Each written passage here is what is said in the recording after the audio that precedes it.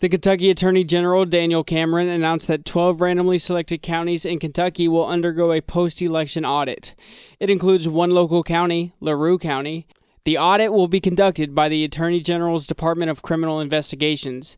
The Attorney General stated the purpose of the audit is to protect the integrity of our elections.